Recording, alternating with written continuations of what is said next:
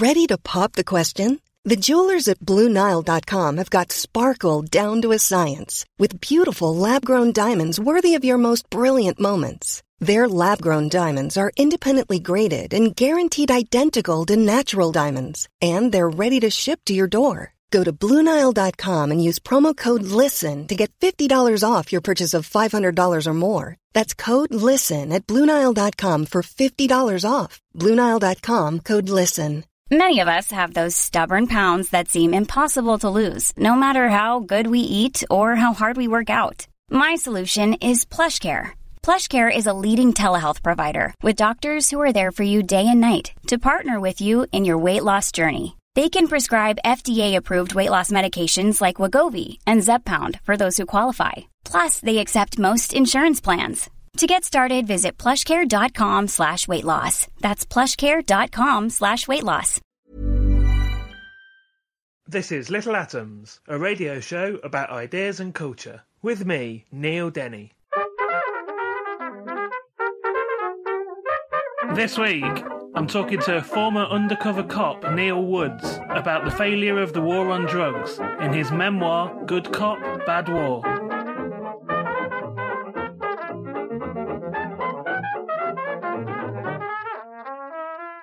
Neil Woods was an undercover cop whose brief was to infiltrate Britain's most dangerous drug gangs. Starting out in the early 1990s and making the rules up as he went along, Neil was at the forefront of police surveillance. He quickly earned a name as the most successful operative of his time, and his expertise was called upon by drug squads around the country to tackle an ever-growing problem. But after years on the streets, spending time with the vulnerable users at the bottom of the chain, Neil began to question the seemingly futile war he was risking both his life and sanity for. Good Cop, Bad War is an intense account of the true effects of the war on drugs and a gripping insight into the high-pressure world of British undercover policing, and we're going to talk about it today. Neil, welcome to Little Atoms. Thank you. So let's talk about how you ended up in the police force in the first place. I dropped out of university, made the daft decision of thinking business studies was an interesting thing to do. So when I dropped out, I was wondering what to do. And some friends of mine had gone backpacking around Europe, so I thought I was going to do that. But then one day I saw an advertisement for the police in the local newspaper in Buxton. So I thought, well, it occurred to me I was after something that was different every day. So either that's going to be backpacking and travelling or I thought that could be an interesting career. So to make my mind up, I actually flipped a coin. And it came up heads, which meant that I applied for the police. So I suppose it's literally a flippant way to decide what to do with your life. But, once I actually went into the police, I quite quickly decided, I wanted to do the right thing. I wanted to catch bad guys. So I was quite idealistic, really, when I went into the police, I think. And so let's talk about how you ended up working undercover then, because in the early days, you're doing both things, which seems like really weird. One day you're there in uniform, the next day you disappear. How did you get sort of involved in the first place? Well, actually, as a uniform cop, I wasn't particularly good at it. I hung on by the skin of my teeth, really. But I was fortunate to get a month's drug squad attachment after about 3.5, 4 years in the job. And they hated having us rookies, the drug squad did, because we just got in the way, we got under feet, we didn't know what we were doing. But I learned quickly and I picked up some of the sort of covert policing, so they took to me okay. And then one of them suggested to me one day that I have a go at buying some crack cocaine. So I thought, well, yeah, why not? And so I was given £20 and told the number of a door in this area of Normanton in Derby.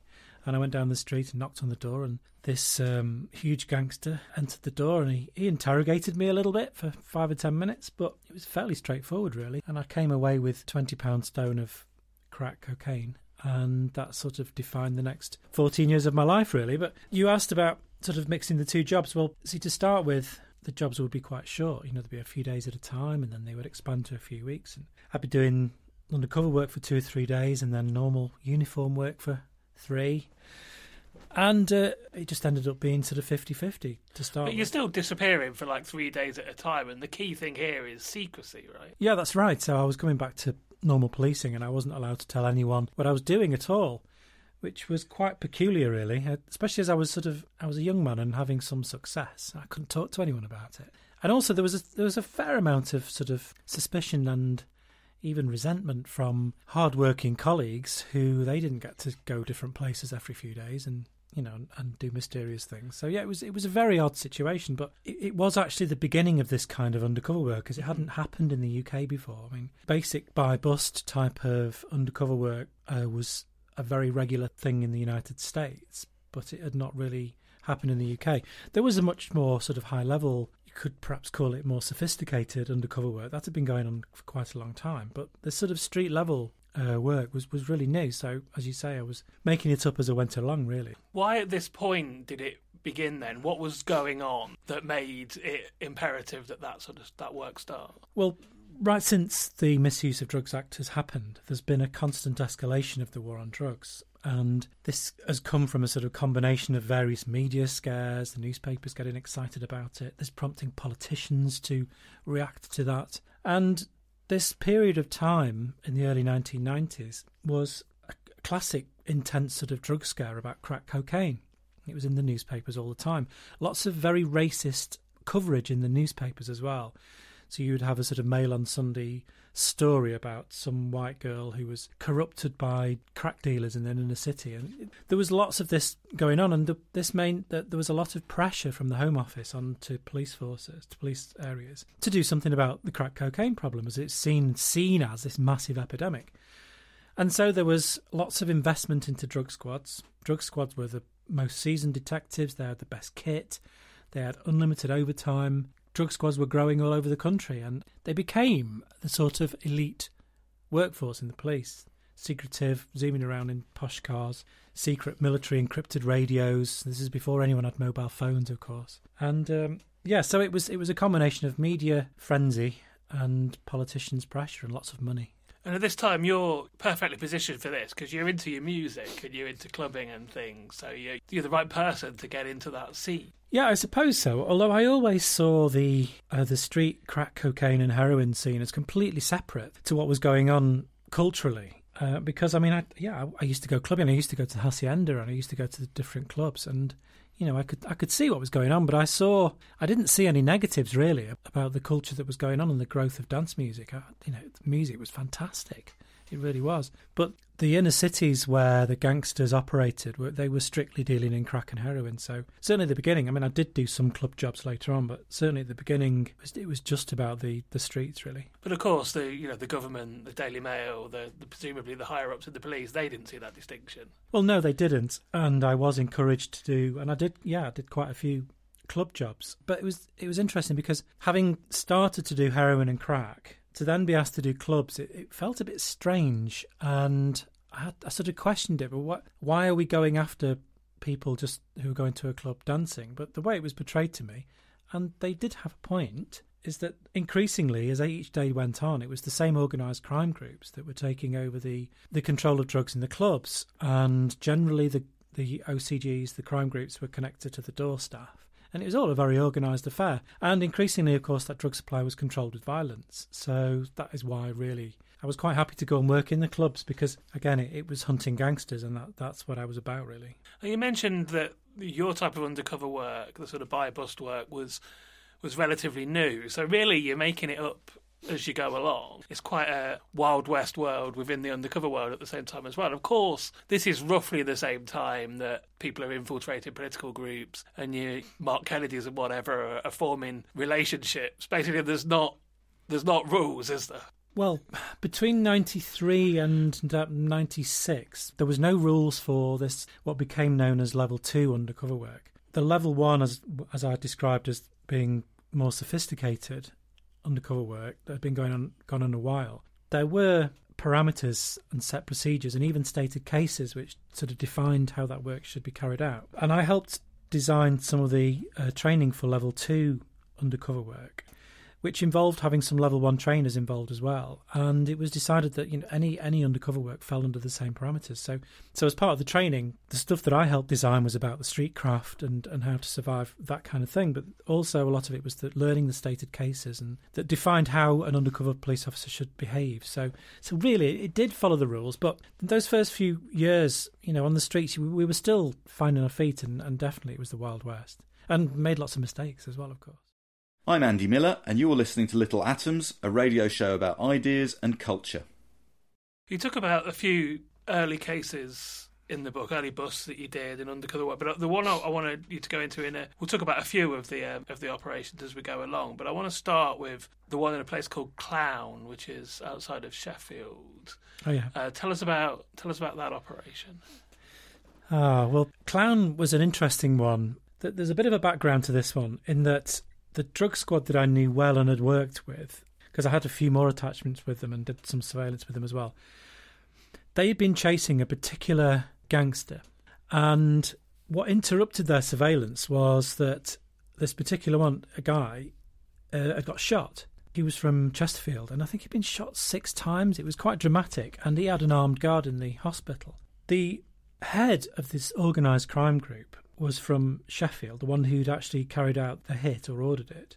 He was taking over the supply into Derbyshire, and he was seen as an absolute target number one for the drug squad, for the region, really. And so I was sent in, having had some success and with a variety of operations, I was sent into Clown to see if I could just find something out about him, to try and infiltrate the perimeters, the edges of that particular organised crime group, because he had relatives in Clown.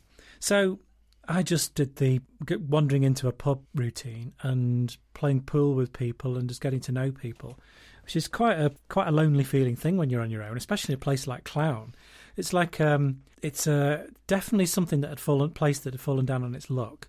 It was an old mining town. I think it was built to house people who worked in mines. So it was very working class, very down on its luck with the closure of mines and everything, and pretty rough, to be fair. So in this pub, there was lots of rough characters, and I think it was the second occasion I went in there and I got playing pool with this guy. And we just got chatting and playing pool against each other, and I just happened to mention that I was after some Charlie. And he says, "Oh yeah, I can hook you up with that." So we went to his house, and interesting, we took a really circuitous route because he was collecting aluminium cans from the floor and bins to weigh them in for scrap. And when we went into his house, they were piled up right to the ceiling. He explained that you have to collect enough to make it worth it, otherwise the scrappy won't talk to you. So he says, yeah, he makes a living collecting cans, and I've never heard the like actually, or since. But anyway, I digress. So he put a phone call in a telephone box and says, yeah, I can sort you out, and he did. But then as he was talking, he mentioned this guy. Now this is tricky because I know people by names, and some of them in the book are real names, and others have been changed to pseudonyms because the lawyers insisted on it. I think in the book it's Hal. It is, yeah. It is. Oh, great! I remembered one of the names. Yeah. So the pseudonym of this particular character is Hal, and he mentioned Hal, and obviously my ears pricked up. So I said to him, I know someone who could do with a new Connect. He's having some problems. He runs some free parties, that kind of thing. Could he do as a sample? And he says, yeah, no worries, man. I'll connect you. I've got the best connections. It's my cousin. And so he ended up introducing me to this Hal person for the second time I went. And he was very suspicious of me. And I said, well, yeah, I mean, I'm after a kilo, to be fair. Obviously, he's very suspicious, never met me before. I'm suddenly talking enormous weights. I says, but I'd want to test it first. Can you do as an 8-ball? And he says, yeah, all right. And there's the right kind of weight to go for as a sample. And he arranged for that, and we did the exchange. Anyway, I was getting on with this guy really well, and I think I had allayed his suspicions really well. So I arranged with him. He was happy with the Connect. The 8-ball came back as ridiculously strong, proof of a really good connection. And so I went back to the drug squad, and they were all very excited about it. And I explained to them, I said, look, he's going to have to see the flash money first. He won't even talk to us anymore until he's seen the money. So let's arrange it. Let's get the money. I'll introduce Bomb Damage, who can play my sort of gangster mate who I need the Connect for. This is another guy on the This is another guy in the drug squad, yeah. And they said, yeah. They said, right, but the thing is, we need a signal just in case. And I said, okay, in case of what? In case he's got the drugs with him. I says that you've got several £1,000s in a brown envelope. He's not going to do anything until he's seen that money. He's not going to bring the drugs with him. Trust me, you don't need a signal. And they said, yeah, but just in case, we'll have a signal. Oh, I'm looking at the floor thinking, well, I wish they'd just listened to me. This is a bit daft. We've got a long way to go yet. So Bomb Damage says, oh, well, yeah, if he's got the drugs, I'll put my hand out of the car and tap it on the top of the car. So I thought that I've got a bad feeling about this. But anyway, the meeting went ahead. I went to meet Hal. And he had a child in a pushchair, oddly. And so we went to the car, met up with Bomb Damage, who was waiting. I introduced them. I was left with a pushchair with a young child in. And then as they got in, I saw Bomb Damage put his hand on the car and tap the top of the car. I'm thinking, no, you idiot, knowing that there was no drugs in the car. And then it occurred to me as I saw him do it, he always does that. The guy's 6'4". That's his resting position. He's chosen his resting position for the strike signal. And I can see drug squad cops running literally from all points of the compass towards us. I try and stupidly wave my arms to them. It must have looked like I was just flapping at flies or something. And they just ran past me and they did the full strike. You know, they're sort of shouting and dragging him out of the car. And then the young toddler starts screaming because his trusted relative is being dragged out of the car by big burly police officers, in plain clothes, of course. And yes, the entire thing was a disaster. And this chap, this gangster, was possibly the biggest gangster in that entire region of the UK at that time. And they'd blown it completely. So yeah, it's there was lots of mistakes along the way, but I suppose that one really sticks in the mind quite a lot. Well, it turns out that a lot of the examples I want to talk about end if not exactly the same way, but sort of similar ways. And you mentioned that the pub in this story, and this next one all takes place in a pub, the Lord Stanley in Whitwick, which is a small town midway between Derby and Leicester. This pub sounds like something out of a film. I know.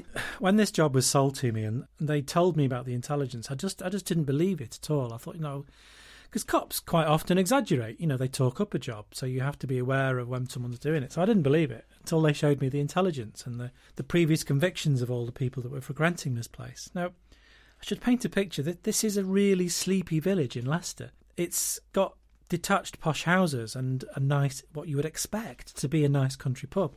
But it wasn't at all. Every single person that frequented that pub was a criminal, primarily from Leicester, but also from Derby and sometimes from Birmingham, travelling criminals. It was absolutely insane. I've never seen anything like it. The landlord, poor guy, I think it was just completely out of his control, really. But, so I was sent in because a lot of the place was run by this particular guy. And again, I've lost the pseudonym for it. I don't want to say Alec. Yeah, I don't want to say the real name of this one. Yeah, so Alec ran the place. He was an antiques burglar.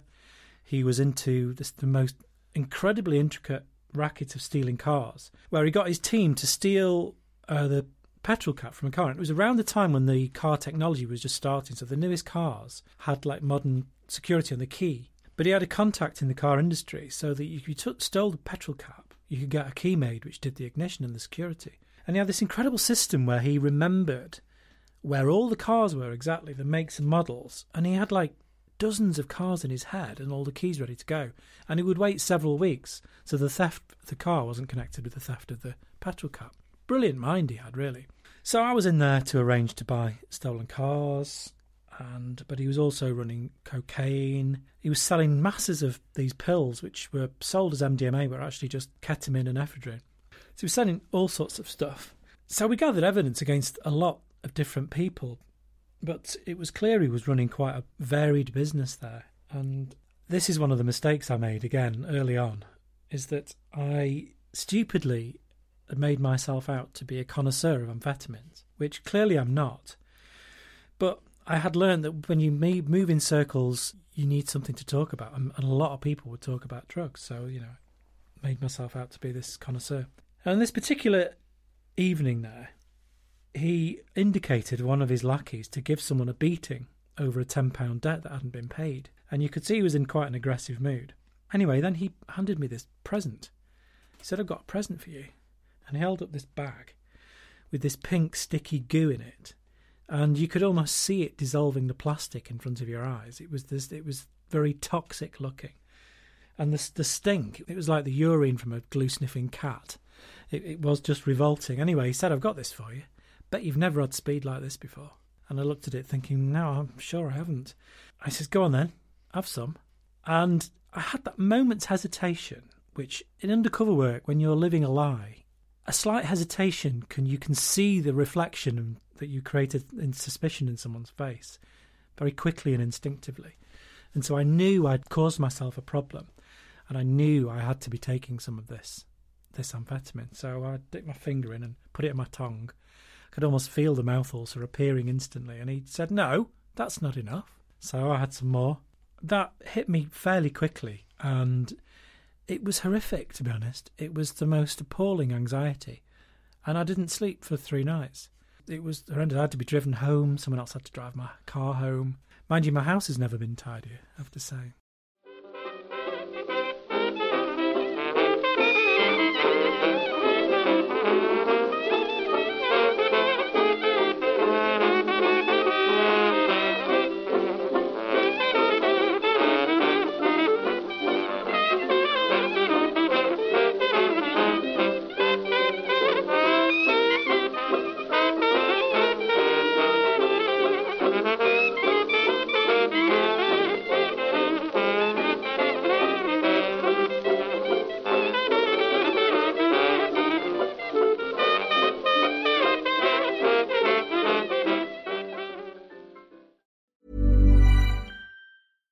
Ready to pop the question? The jewelers at BlueNile.com have got sparkle down to a science with beautiful lab-grown diamonds worthy of your most brilliant moments. Their lab-grown diamonds are independently graded and guaranteed identical to natural diamonds, and they're ready to ship to your door. Go to BlueNile.com and use promo code LISTEN to get $50 off your purchase of $500 or more. That's code LISTEN at BlueNile.com for $50 off. BlueNile.com, code LISTEN. You're listening to Little Atoms. I'm Neil Denny. Today I'm talking to Neil Woods, and we're talking about his book, Good Cop, Bad War. And Neil, we talked about a couple of operations before we broke, and then I want to go on to talk about some more, but there's a few things that sort of happen at this point, one of which is that you become a detective, but also you come to this realisation that things are starting to get more serious, shall we say. Yeah, well, gangsters go to prison and they talk to each other. So whereas they were quite naive in 1993, they quickly became not naive. And so things became more difficult. So this kind of operations that started off in 93 as buy bust, they became really involved in intricate undercover operations, which went on for months and months. And so, yeah, I was a detective, but then I was away for 6 months at a time doing these kind of work, 6 or 7 months sometimes. And it became clear, I mean, I knew very early on from undercover work that the war on drugs was lost. The idea of actually winning it was ridiculous. But I still carried on doing the work because I was catching bad guys, and that's what I was about. That's I was fighting the good fight. But one of the things that became much more difficult to do is, because gangsters were savvy to it, I had to manipulate people on the street in much more intricate ways and really develop my marks to introduce me to the people that I wanted. And it was a much more intricate game. And that involved really manipulating some quite vulnerable people. But again, the end justified the means to me. I could tell you about a particular one in Leicester, because you're from Leicester, aren't you? Yeah, and I want to get us on to Leicester, really. That's where I'm coming to, because this is, I think, the first operation where it seems, I want to suggest that the previous ones weren't serious, but the violence ratchets up here and the stakes seem to ratchet up. So please, I presume you're going to tell us about Ali. Yes, Ali was, he was a great person. He was such lovely company, and of all of the street people, you meet lots of lovely people on the streets, but Ali was homeless, and I met him. He was selling The Big Issue, and he was brilliant at it. He had this lovely manner with everyone. He remembered everyone's name who went past, and he could pass a joke with everyone. He was just good company, and he was good at selling the magazine. And so I used him a lot for connects and introductions to people. But he had a fascinating story. He came from Scotland, and he'd got into heroin at quite a young age, and he did a bit of dealing up there. But he managed to get out of it. He managed to get off heroin, and he decided to go away from all his contacts so he wasn't tempted and move away to London. In hindsight, perhaps London wasn't the best place for him to go, because it didn't take him very long before he got back into the heroin scene, and he was addicted once more to heroin. And like so many people who are users, they get press-ganged into dealing for organised crime groups, and he started dealing quite a lot. Anyway, he was busted, arrested by the police in London, and he was caught with a couple of £1,000 worth of heroin. He got 3.5 years in prison. But he kept his mouth shut. He didn't grass anyone up. So he did quite well with 3.5 years, really. When he came out, the people whose heroin he had been selling said to him, well, you owe us $4,000 now, with interest, and it's going up, so that you need to find it. And he said, no, I know how it works. I used to deal in Scotland. If you keep your mouth shut, debts are forgotten. That's the way it works. That's why we keep our mouth shut. And they said, oh, no, that's not the way it works. If you owe us money, you owe us money, and that's it.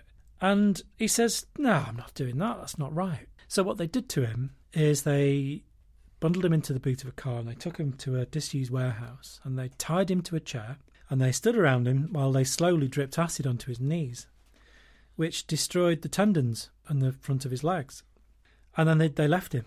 Obviously, someone found him later on, but when I came across him, he permanently had lost the use of his legs, so he walked around on crutches. He'd escaped London, travelling up the country, and he just got stuck in Leicester, and he'd been stuck there a while. It's just selling Big Issue and living in squats. But he was a lovely guy. But he was a victim of the way that the drug war develops. Because it's true that in the past, it would have been the done thing that if you keep your mouth shut, the debt's forgotten. But as organised crime has developed, as the war on drugs has developed, the most successful organised crime groups, the most successful gangsters are the ones who are the most terrifying. So they have to create this reputation. They can't let a debt slide. They have to punish for it. Because it's an arms race with no chance of de-escalation. So the police keep trying harder. And so the gangsters have to reciprocate and try harder back. And so it creates this sort of urban Darwinian soup where the police more likely catch the low-hanging fruit, and the ones that are left taking additional business and growing are those crime groups who can be the most terrifying, because the most successful defence against police informants, people grassing them up, or undercover cops like me, is to completely intimidate an entire community. So the most successful groups are the scariest. So this escalation created by police tactics and developing tactics is what's making our communities more dangerous. And as I said, I'm from Leicester. I've actually lived on the estate where this is taking place, Highfield. So this would have been in, I think, about 96 and 97, and I think you're talking about the early 2000s here. And this operation basically is, I guess, the first time where you're coming up against somebody with, like, international links. Yeah, absolutely. Although I didn't know that at the time, actually. But, I mean, the calibre of gangsters, and they were certainly a lot nastier, and there was two competing groups in the Highfields. And they were so aggressive. They were really, really aggressive. And there's always this constant air that you might be subjected to some random violence. And that was the atmosphere, especially in Highfield. I pitied the young mothers walking around the streets of Highfields. I really did. You saw them just cowed down and nervous, pushing a pushchair with young children, because it wasn't a nice place to be at all. And the council had developed these... They'd done a sort of quite a fancy job of building these children's playgrounds into the sort of structure of the old terraced inner-city housing, but they were just where the drug dealing went on. You didn't see any kids in there. The whole 6 months I never saw any kids in the playgrounds. So, yeah, it was quite vicious. But there was one particular guy who... Because there was various strands to this operation, but there was one particular guy that we were after in this tower block. And my introduction to him was the Montserratians. There was a group of Montserratians who had been evacuated from the island, and they lived there. They were a lovely bunch generally. Actually, they were really nice people, and they'd sit around and play guitar and sing songs and stuff. But they didn't have any jobs, and they were on the streets, and they were just got involved in a lot of it. And one of them, through one of those, got an introduction to someone else, who eventually took me to this guy in this in the flats. And you'll probably know where these flats are. The pedestrian area, which is the opposite side of the train station. So you walk downhill. At the very bottom of there, you can turn right to go to towards the inner ring road. You just turn right there, and it's like and there's some concrete posts that they'd sit on. And to the right there, and there's a block of flats just there. And I was taken in there one day to score off this character, and the guy that was leading me in there, he took me into this lift, and he suddenly started getting nervous. He said, "You're all right, yeah?" I thought, he's bottling it here. He's getting really nervous. And I says, "Yeah, I'm all right. You know I'm all right." And he just sort of started to settle down, and the lift opened. He was getting really nervous. He was thinking, I shouldn't be doing this. But he knocked on this door, and this guy opened the door with this ridiculously raw patois that originated somewhere in the Caribbean, but this accent was really cutting. And I thought he was just going to just stab me or something. He was so aggressive. Anyway, he grilled me for a while, and eventually I scored off him.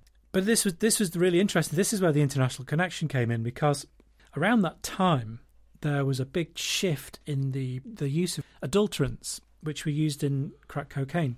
And the great innovation was the fact that benzocaine actually freebased in the same way that cocaine did. So your adulteration could move from the hydrochloride into the freebase, and you're not, because what happened before is the adulterants that you would put in would be washed away in the crack making process, which loses your money. So there was various adulterants that people were using in the making of crack. But there was one route of crack that was actually happening abroad and being imported in, as opposed to being domestically made in people's microwaves and cooker tops. And it turned out that the crack that this guy sold me was actually linked to an international network of crack. So he was a really big hitter, really, really connected. And this was just from sort of weeks of painstakingly trying to get myself an intro to this guy. So yeah, I mean, he was obviously, I never really figured out, they never told me where this threat came from, but for the trial for him, when I went to Crown Court, they had a full counter-surveillance team following my car to make sure I wasn't followed. So I think that's the only time I ever had that. So yeah, he must have been. They seemed nervous when I asked them, like, why? What intelligence have you had to say that to do that? Oh, don't worry about it. They obviously didn't want to make me nervous for the Crown Court case. I'm Emma Jane Unsworth. You're listening to Resonance FM, and this is Little Atoms, a radio show about ideas and culture. There is a couple of times in the whole of this Leicester operation where basically your cover is pretty much blown. You know, you're in real danger. Yes. Well, there was one particular one. One gangster who I'd met very early on, and I hadn't seen anything of him for about 4 months. I'd never got any footage of him, because you only ever wear a camera once you've got completely comfortable with someone. And we needed footage of him. We weren't even completely sure of his identity, but we knew he was quite tasty. So I arranged to meet him because he was lying low. So I arranged to meet him by offering him some counterfeit clothing. I got hold of some counterfeit clothing from customs and tempted him out. The trouble is, he brought 2 of his mates with him who didn't know me and were really, really suspicious. We met in this car park I think it was a Burger King car park, right at the back of it. There was no one else around. And when we met, he said, well, did you just want to sell me these clothes, or are you after something? So I says, well, if you carry in white, I'll have some white. So